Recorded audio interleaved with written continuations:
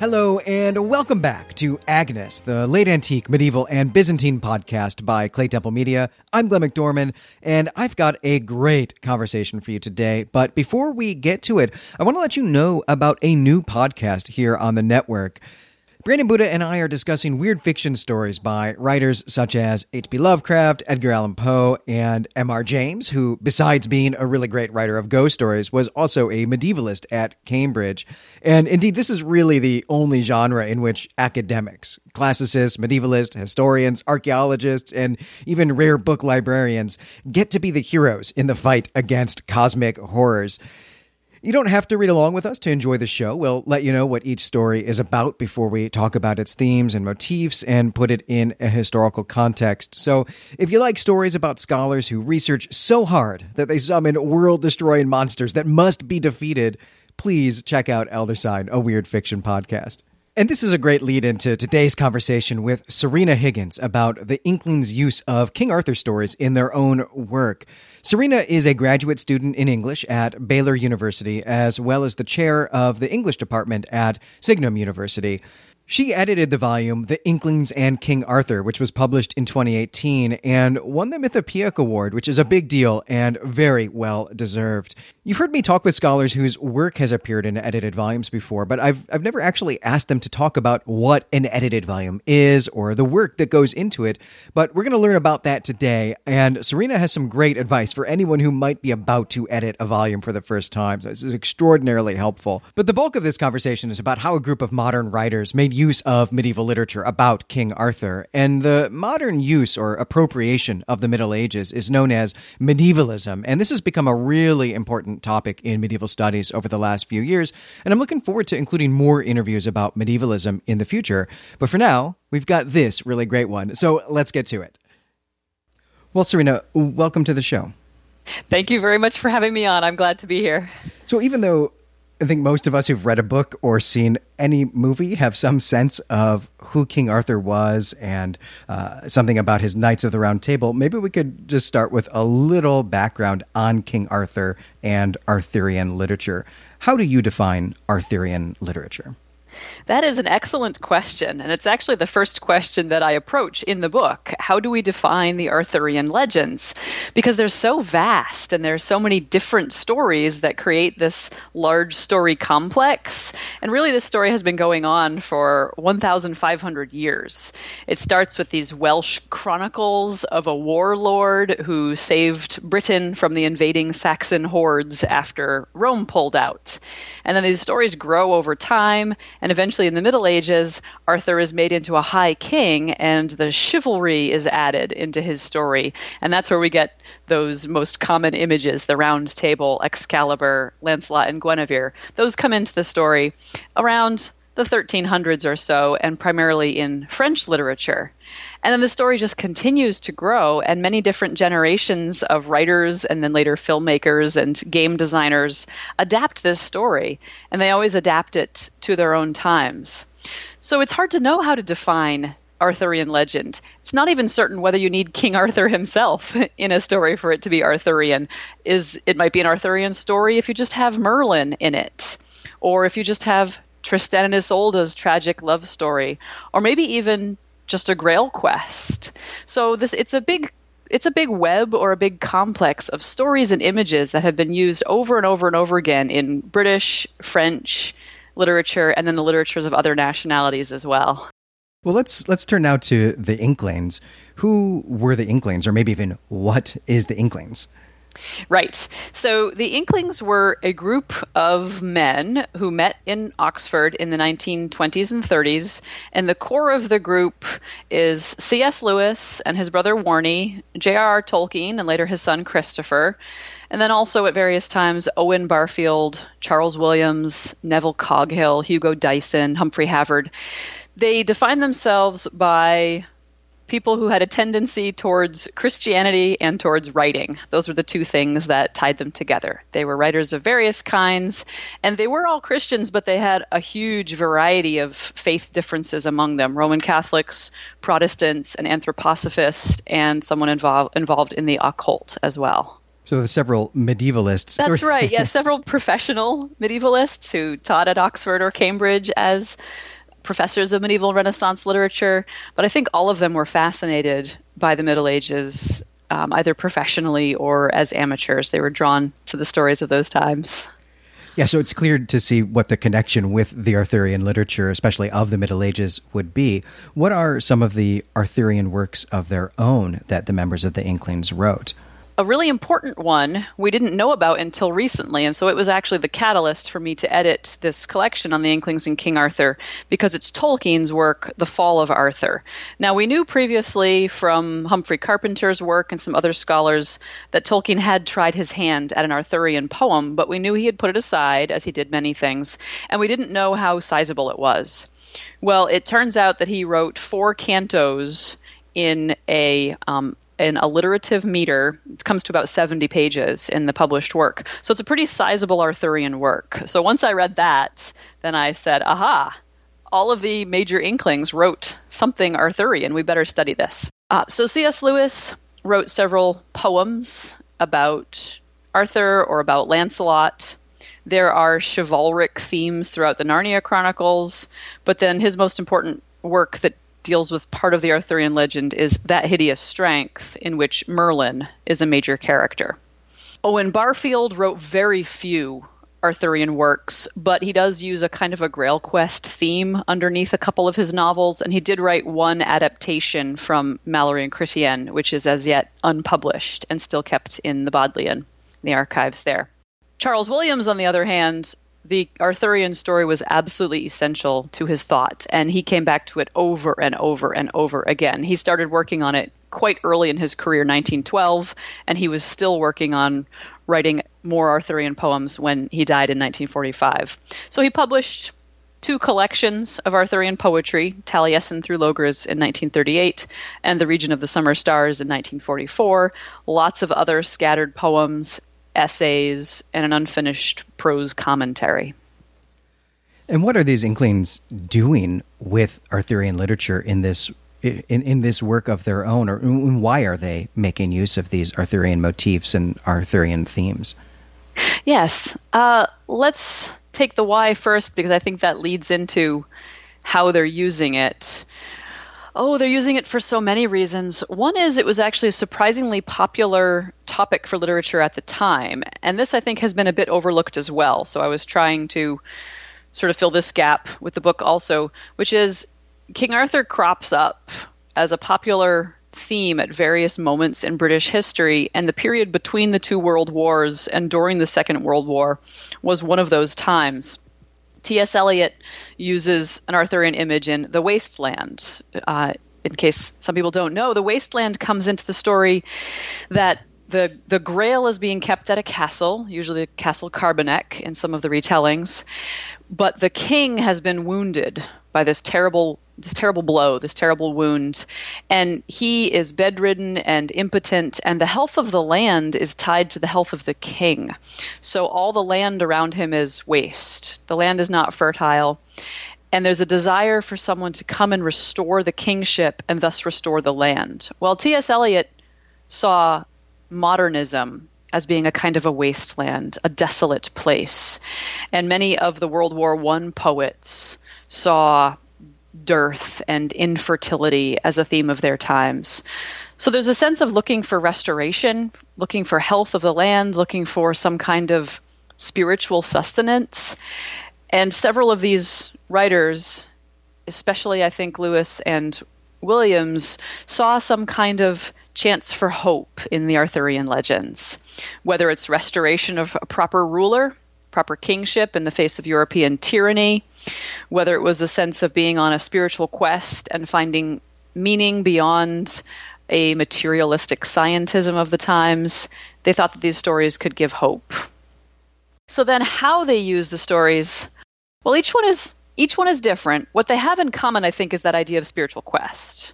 That somehow we all need to find something beyond the material world, something beyond ourselves, some kind of connection to the divine. So I think that's how they use them in common. But beyond that, they use the stories quite differently. And I don't want us to fall into the error of thinking, well, these 4 guys had sort of the same perspective on the literature. They didn't. They had quite different perspectives. Tolkien's goal in his writing was to create a mythology for England. And what he did was he sort of wandered around through the whole history of British literature looking for unexplained stories. And then he would write a backstory for them such that they connected to his elvish legendarium. So he was trying to make this totalizing mythology that all of British literature could feed into. And it turns out that he tried to do that with King Arthur. The notes that he left for his unfinished Fall of Arthur poem say that he was going to have Arthur sail away into the west, and then Lancelot was going to sail after him to try to find his beloved friend and king, and was never going to return. And then Tolkien writes the mysterious words Eärendil passage, which means he considered having Lancelot be a sort of figure, like in his later mythology, of this elvish wanderer who becomes a star in the west, who's sort of this point of hope, and who is connected to these magical islands in the west that are removed from mankind, but from humankind, but that we all have a chance that we can get to these islands that are closer and closer and closer to the divine. So that's how Tolkien thought of using it, of connecting it to his elvish legendarium, but he did end up rejecting that in the end and not connecting it. Isn't that fascinating? Yeah, and that's an absolute shame. This is one of those books that I wish we could go into the library of books that were almost written and pull it off the shelf. Yeah. I mean, he tried to do the same thing with Beowulf, too. He tried to do the same thing with King Sheev, or Shield Chieftain, have him be one of these mysterious figures with an Arthurian or Avalon-like departure, that these mysterious spirit beings, presumably his Valar, take this king away to the west in a boat to the undying lands. So he's just trying to essentially pilfer all of British literature and use it for his own elvish mythology. Lewis went about it a little differently. He didn't have as much of a totalizing kind of way that his imagination worked, the way Tolkien and Williams did. He was more of a jackdaw Lewis, maybe, that he would pick and choose, I like a piece of this, I like a piece of that, I'll put them together. That results in Narnia being what Tolkien accused it of being, a hodgepodge of throwing together different mythologies. Like, you can't have Greek and Roman and Norse and Arthurian mythology all thrown into the same pot of soup. No, we won't get off into, there are obviously really good arguments for why Narnia is constructed the way it is. But Lewis did grab a little bit here, a little bit there, and throw it in. And in that hideous strength, he's really doing, I think, an homage to his various friends. He throws Numenor in there as a wave to what Tolkien is doing. And he throws some of the idea of Logres that he takes from Charles Williams in there. And he throws in Merlin, who's a sort of a Yeatsian figure in some ways. And I think he's trying to build this intertextual universe in which he's bringing in his friends' secondary worlds, because he's already sees the work of his friends as becoming part of the canon of British literature, perhaps. But Lewis is also using it as a commentary on the scientific things he saw going on in his day that worried him. So he sees Arthuriana as being part of this thoughtful tradition of respect for the natural world and dignity of the human person and connection to the divine. And he was afraid that certain materialist or determinist trends in science were stripping that away. Well, and now maybe for the big one, what about Charles Williams? What is he doing with Arthuriana? Charles Williams is doing lots of things with Arthuriana. I would say what he's doing is the opposite of Tolkien. Tolkien is taking all of British literature and trying to pull it into his myth that he's making up, right? But instead, Williams is trying to take all the ideas that he's developing, all his theology and imaginative concepts, and he's making them Arthurian. So for him, the Arthurian myth is the dominant story. Perhaps to use an outdated word, it's his meta-narrative. So I'll touch on a couple of the things that he's drawing into it that I think are really important. One is his theology of the city. He sees the city as an image of order, of hierarchy, of meaningful interactions among people, and then he uses sort of a macrocosm of that in the Byzantine Empire. So he creates this anachronistic historical conflation he takes historical events from around the year 500 to 1453, and he conflates them all down into King Arthur's lifetime. And he also erases the east-west split of the church from his history, so that he gets this unified Roman Byzantine Empire, and England is a province of it. And this all has to do with his theology of the kingdom of God on earth. So he's very much into order and pattern, and he uses these layered systems of occult symbolism to try to show God's work in history and in literature and in the human body throughout his Arthurian legends. That's one big thing he's doing. Another big thing he's doing is he's using Arthuriana as a way of exploring what he calls romantic theology. And romantic theology is a branch of the Via Affirmativa, which your listeners are probably familiar with the two ways, the cataphatic and the apophatic way, the affirmation of images or the rejection or negation of images. Williams was interested in both. Characterologically, he was drawn to negation. He was drawn to self-denial, to chastity. But in his poetry, he called himself the poet of affirmation. And he was trying to affirm images, especially images of the human body and of sexuality. So for his 1938 volume, he actually worked with an artist, Linton Lamb, at Oxford University Press, to draw a map of Europe and then superimpose the figure of a nude woman on top of the map. And then he talks about the various geographical regions of the empire by referencing the body part that's associated with them, or by referencing the zodiac sign that's associated with that body part, or by referencing the occult virtue on the Kabbalistic Sephirotic tree that's associated with that body part. So clearly this makes his poetry rather difficult to read, but it also gives it this rich and layered imagery. And he's trying to do this to affirm the beauty of the human body and to affirm sexuality and romantic love as ways of knowing God, as sort of rungs on the ladder for created beings to reach towards God.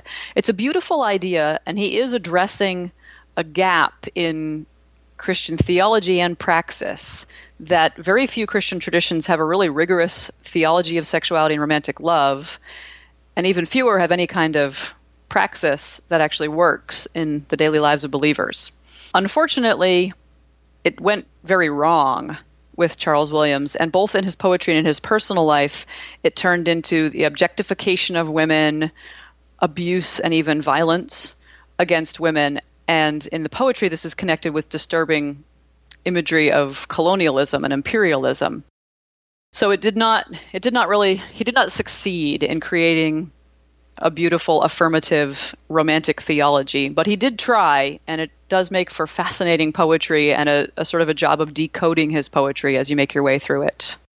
Oh yeah, I forgot to even mention the novel, which is probably where listeners should start, with War in Heaven is probably his most accessible novel, and it's just a delightful, lively Grail Quest novel that involves a car chase across England and a black mass and spiritual battles.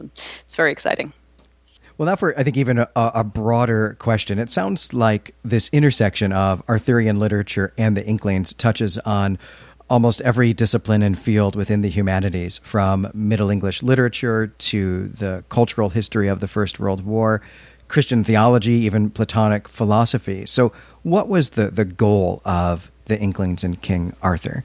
The first modest goal was simply to fill a gap in the literature, that since The Fall of Arthur was published, it became clear that here was a huge theme that hadn't yet been covered in Inklings studies. There was one previous book way back about Arthurian imagery in Lewis and Williams and then other non-Inklings, but none that considered Tolkien and Barfield. So that was the first modest goal. The bigger goal was to push forward the critical rigor in the field of Inkling studies. We're at a really exciting moment in Inkling studies right now with the current generation of scholars in the field. We're ready to move forward critically. So we have sections in the book that cover really, really important ground that not a lot of work has been done on in the field of Inklings. Now, other scholars are also working on these approaches to the Inklings, but not through Arthuriana. So we have a whole section on gender, and we have a section on post-colonial approaches. So these are really important because we want to apply this new critical rigor And furthermore, a very big goal of mine was to show the Inklings in their modernist context. So obviously their medievalism is extraordinarily important, and that's primarily what you and your listeners are interested in. But we also need to look at them as modernists, and this has not been studied as much. We haven't looked at them in dialogue with the great modernists of their time, and they certainly were. They were friends or enemies with most of the big important modernist writers of the time, such as Eliot is the biggest example. Eliot, Auden, Joyce is there on the periphery somewhere. So it's important for us to see them as war poets and writers during and between the two world wars who were keenly aware of the political and historical temper of their times, and who were writing into that, and who were providing alternatives to it, but not in a reactive, head in the sand dinosaur kind of way, but that they were keenly aware of the questions of their times. And yes, they often drew on the past to provide answers, but that's because there's so much depth and riches in the past. They were essentially saying to their culture, don't throw away this wealth of medieval literature and the insight that it can give into the human spirit and into the kinds of stories that feed the human spirit. So I think that's how they were using Arthuriana to provide an alternative, but they definitely were speaking into their times. They were not unaware of what was going on at the moment. There are a lot of articles in this volume. It's an impressive number, really. So what are some of the highlights? Maybe you could tell us a little bit about some of the work that some of the scholars are doing that touch on these different areas, from gender to post-colonialism to modern literature. We start by dealing with the questions of intertextuality. How do later Arthurian works dialogue with earlier Arthurian works? So there are 2 chapters there that talk to each other in fascinating ways. It's Brenton Dickinson's chapter on intertextuality and Charles Hutter's chapter on the idea of Avalon. And they together discuss how the Inklings created these secondary worlds and how these secondary worlds are in fruitful dialogue with previous writers. And Dickinson does that in a broader way across Lewis's Arthurian works, and then Hutter does it specifically on this one particular image of the idea of Avalon, or these blessed isles in the West. So he looks at what sources Lewis and the other Inklings used for these and what they contributed to that idea that's new. So that's really important to see what sort of craftspeople the Inklings were in their writing, how they were talking to earlier works, and then how they were bringing that into dialogue with their times. Christopher Gertner's chapter also does that, and it's important that he brings in Barfield's ideas of the evolution of human consciousness and of participation, because Owen Barfield tends to get short shrift in Inklings studies. The section on history's present has some important chapters on World War I and these works. So looking at the fall of Arthur as a post-World War I text, looking at how Tolkien depicts the savagery of war and what it does to the natural landscape. There's been some important work done recently on Tolkien as sort of an early eco-critic, or his environmental concerns. And so this chapter by Taylor Driggers speaks to those concerns as well, what war does to the natural landscape as well as to people.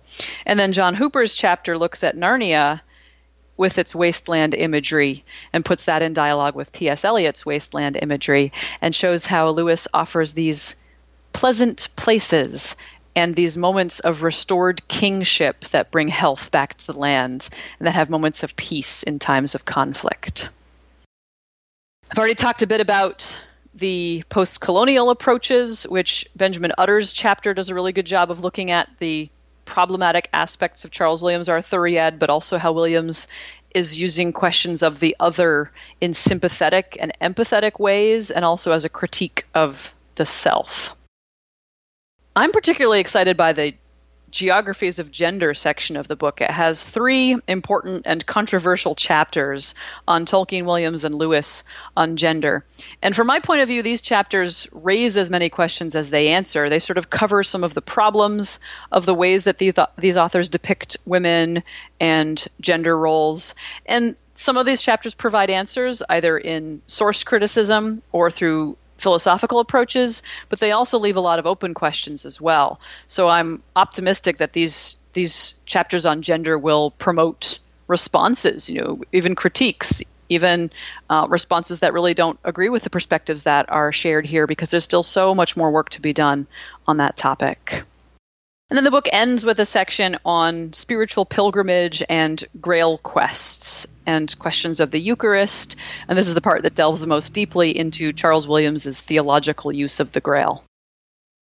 Well, given how massive this edited volume is, I'd actually like to talk to you a little bit about your work as the editor of the volume. And you've already told us a little bit about how the idea came about, but there's a big gulf between having an idea to do a thing and actually doing it. So could you tell us a little bit about how you got started on this project? Sure, absolutely. And I can point out things that went well and things that I would do differently, too, in order to help others avoid some of the pitfalls. As soon as I got the idea, and I honestly can't remember if I had the idea or if Brenton Dickinson had the idea or another friend, but a few of us were just batting around the idea that now that The Fall of Arthur has been published, we need a book on this. And I didn't want to write a monograph on the topic at the time, and especially I wanted a wide variety of critical perspectives.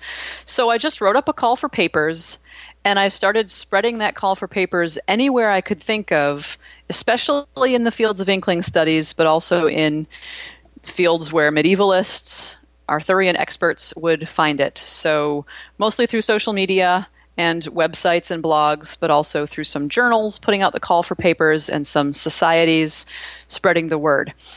And then I also approached certain individuals that I knew had good things to say on these topics and requested that they send in a paper proposal. So this was all happening in the fall of 2013. So through the winter of 2013, I got in all the proposals and I started sorting through them. And then I recruited peer reviewers to review the abstracts, the proposals with me. And I even included one non-scholar in my peer reviewers, just an interested reader, because I wanted to make sure that even though this is a peer-reviewed, rigorous academic volume, I wanted it to be readable by the avid fan as well. I didn't want it to be only an academic book read by 24 professionals and that's it. I wanted it to span that. So we collaborated online. This is all being done at a distance with the use of Dropbox folders and things. And here's the first pitfall, which is I would recommend anyone who's editing a volume to do more research first into what collaboration tools to use and what software to use. I did not make enough use of tools at the time. I was just an independent scholar at the time. I was not affiliated with a university, so I didn't really have access to as many resources at the time.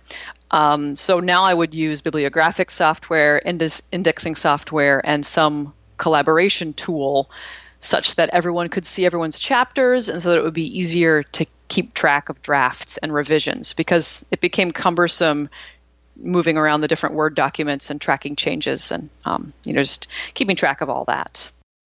So I had the peer reviewers help me decide which proposed papers to accept, and that was a challenge because, as you said, it's a huge book. So obviously my biggest problem was saying no to paper proposals. But I had in mind that I wanted this emphasis on Arthurian geography and that I also wanted a variety of critical perspectives, gender studies, eco-critical, post-colonial, theological approaches, historical approaches. And I also wanted a wide range of voices. So I wanted some established scholars, and I wanted emerging, young, and independent scholars. And I also wanted to be as multi-international as possible to sort of bring some fresh voices into the field. So I'm thankful that I was able to do all of those things, but the result is that we have 19 chapters and a sizable introduction and a conclusion and a book that is 566 pages long. But that's how that went. So it was just the open call for papers plus approaching people. That's how I got the contributions. And what were some of the hurdles involved in putting together such a massive volume of scholarship with so many contributors? The biggest mistake that I made with pursuing permissions was that I left it till the end. So what ended up happening was that the book was completely done. The book was totally ready to go. We could have gone to press, and then it took a year and a half after that to get all of the permissions to use the quotations in the book. So I would have done a couple things differently from the beginning. First of all, I would have asked my contributors to limit the number of quotations that they used, and there are sort of certain percentages and certain word counts and line counts that different estates and publishers have in mind. So it would be a good idea for anyone to find those out ahead of time. Now, maybe you and your listeners, being medievalists, don't have quite as much difficulty since most of your works are in the public domain now, right?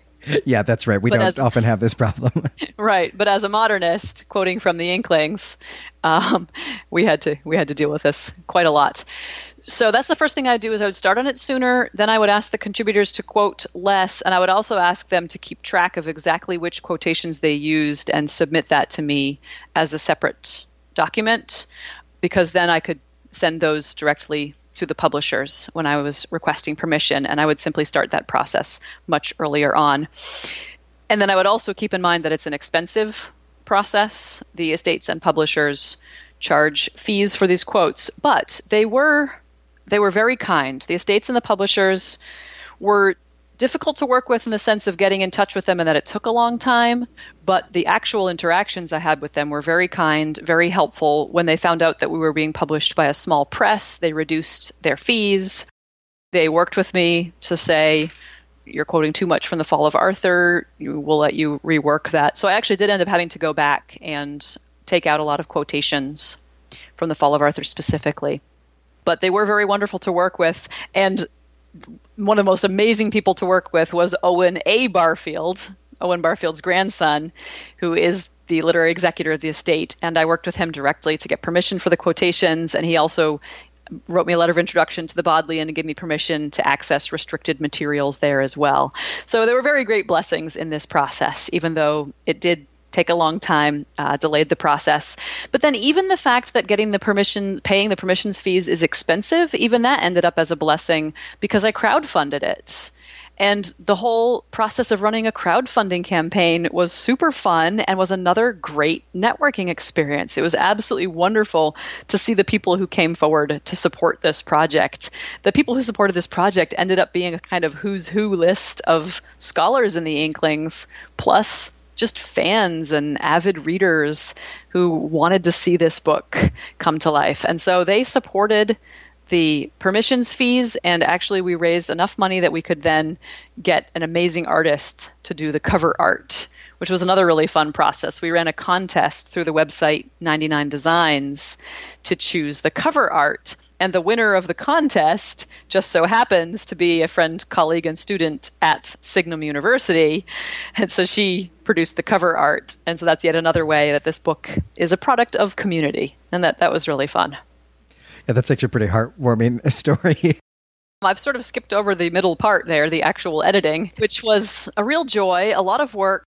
Because, then the chapters came in and we went back and forth on revision several times. And again, it was a real privilege to work with these excellent scholars. I was able to meet with some of them in person and then also work with people all over the world. And my contributors are located in the United States, Canada, France, and China, and the United Kingdom. So it was wonderful to work with these people all over the world and then meet with several of them in person as well and talk about our chapters. But again, I would use better collaboration software such that we could all see each other's work and have a little bit more crossover through the volume. Some of the things I worked on as an editor included making some of the chapters a little bit more accessible in order to hit just that sweet balance that it is a rigorous scholarly volume, but an avid fan can read it. And then another way that I worked was trying to have some of the chapters talk to each other a little bit, making cross-references, putting people in touch with each other so that they could share parts of their chapters. So that was very rewarding work as an editor. Well, before I let you go today, I would be remiss if I didn't ask you about your own work on Charles Williams. Can you tell us just a little bit about your research agenda? I can, and I have to tell you two things here because there's Higgins 1.0 and Higgins 2.0. And Higgins 1.0 was up until I started my PhD at Baylor University 2 years ago. And that research was all focused on Charles Williams and to a lesser extent on C.S. Lewis.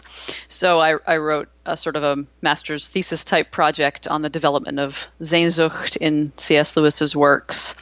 And then I edited Charles Williams' The Chapel of the Thorn and wrote an introduction to his Arthurian poetry. I also have my blog, The Audist Inkling, where I was blogging chronologically through Charles Williams' works, and then editing the Inklings and King Arthur along the way. But then I started my PhD at Baylor, and I'm going in a different direction. So I am not continuing in the field of Inkling studies. However, that work is going to be still relevant. My dissertation topic, I believe, I'm still early on, I'm still in coursework, but I believe my dissertation topic is going to be on magic, specifically on practicing magicians in England and Ireland from 1890 to 1945 who were also playwrights, and I'm investigating how their occult high ritual magic influenced the plays that they were writing at the time. So the two major characters then are Yeats and Charles Williams. So Williams will certainly have a chapter or at least play a major role in this work, but I hope that it will be a much larger study with questions of magic and liturgy, magic and miracle, magic and science, the theater and the church, the theater and the two world wars. And I have about 6 authors who were initiates in Hermetic secret societies who were also playwrights. So that's the direction that my research seems to be going at the moment. Of course, that could change, but that's what I've mostly been writing about since I've been at Baylor. Well, that sounds literally fantastic, and I wish you the best of luck with that, and I look forward to having you back when your PhD dissertation is turned into a monograph in a number of years. Well, thank you. That would be delightful. Well, Serena, thank you so much for talking to me and my listeners today. Thank you very much for having me on. This has been a really delightful conversation. Well, that's going to do it for this episode. I'm Glenn McDorman. As always, you can find me and the Agnes Forum at claytemplemedia.com. And you can also find our new show, Elder Sign, there, and we really hope you'll check that out. Next time, I'll be talking with Dr. Elizabeth Urban about concubines in early Islam. But until then, Awayat Kwewale.